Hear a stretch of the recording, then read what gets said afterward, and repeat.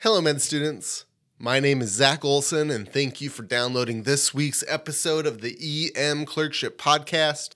Here's this week's case.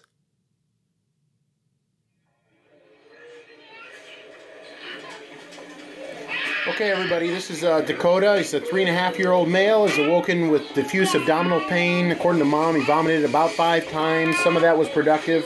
Has a rash on the anterior chest. He was lethargic when we got there, since we've been there with him and through the transport. Now crying, as you can see. Lung sounds were clear as far as we could tell.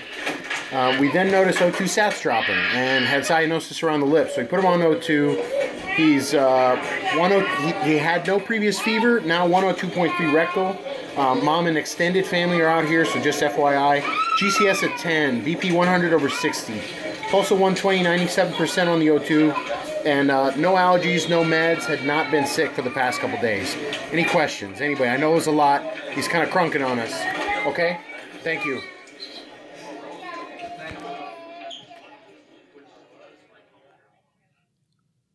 So this is a disaster, right? Pediatric emergencies happen all of the time in real life, commonly enough so that you will see all of the stuff that you learn about in medical school many, many times, but just rare enough so that right when you start to get rusty on the approach to a sick kid, bam, a train wreck lands in your lap, and it's like you forgot everything you've ever learned.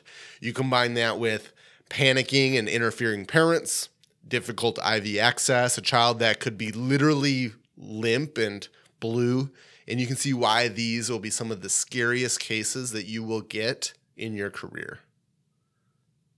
We've already covered a general approach to simple pediatric cases and pediatric exams, so starting next week, we're going to take it to the next level, and we will be doing 6 weeks on my personal approach to the really sick kid. It's going to be built around a mnemonic that I spent a lot of time designing that's going to trigger your memory towards the most critical interventions that you need to do, like oxygen and blood sugar, as well as lead you through the high yield, inefficient differential diagnosis, this stuff that you absolutely must think about every time. So without further ado, the mnemonic I created that I want you to remember for the next 6 weeks is, and I apologize for being a bit vulgar here, oh shit, grab the Broslow. It stands for oxygen, hypo and hyperglycemia, sepsis, heart, inborn errors of metabolism and endocrinology, tummy, and trauma. And then grab the Broslow means grab the Broslow tape, which is a big, long, color-coded tape measure that you lay next to the sick kid, and whatever bracket they fall into, it shows you all of your doses and volumes and equipment sizes and literally everything you would ever need to know right in front of you. It's a very good piece of equipment. My guess is that yours is located in, on, or next to the peds cart in your resuscitation bay. So when you have a sick kid, oh shit, grab the Broslow and you're ready to go. Quick overview today, super quick. O represents oxygen and respiratory emergencies. This is what we're covering next week. We know that in kids, it's the breathing that kills them, which is why you consider oxygen in every sick child.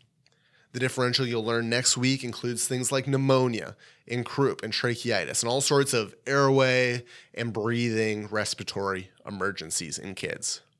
H stands for hypo and hyperglycemia. Some will go so far as to say that the blood sugar is the 6th vital sign in pediatrics.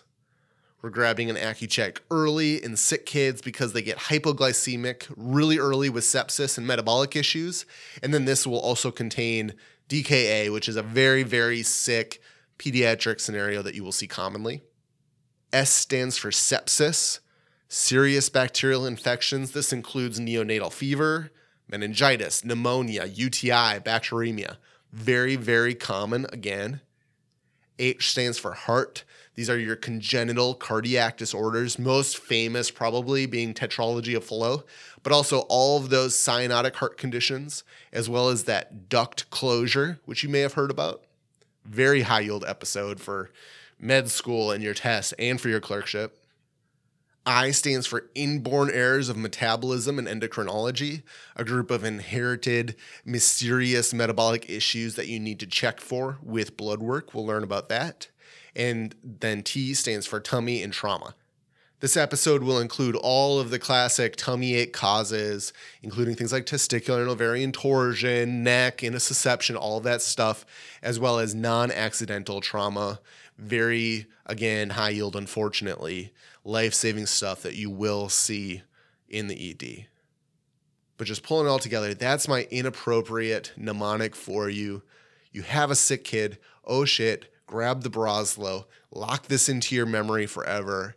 Get ready to start working hard next week because this stuff is going to be really dense. Super high yield stuff for your boards, your clerkship, just really core content.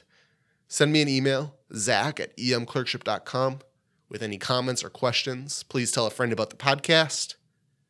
And until next week, keep working hard, keep studying, and be sure to enjoy your shift.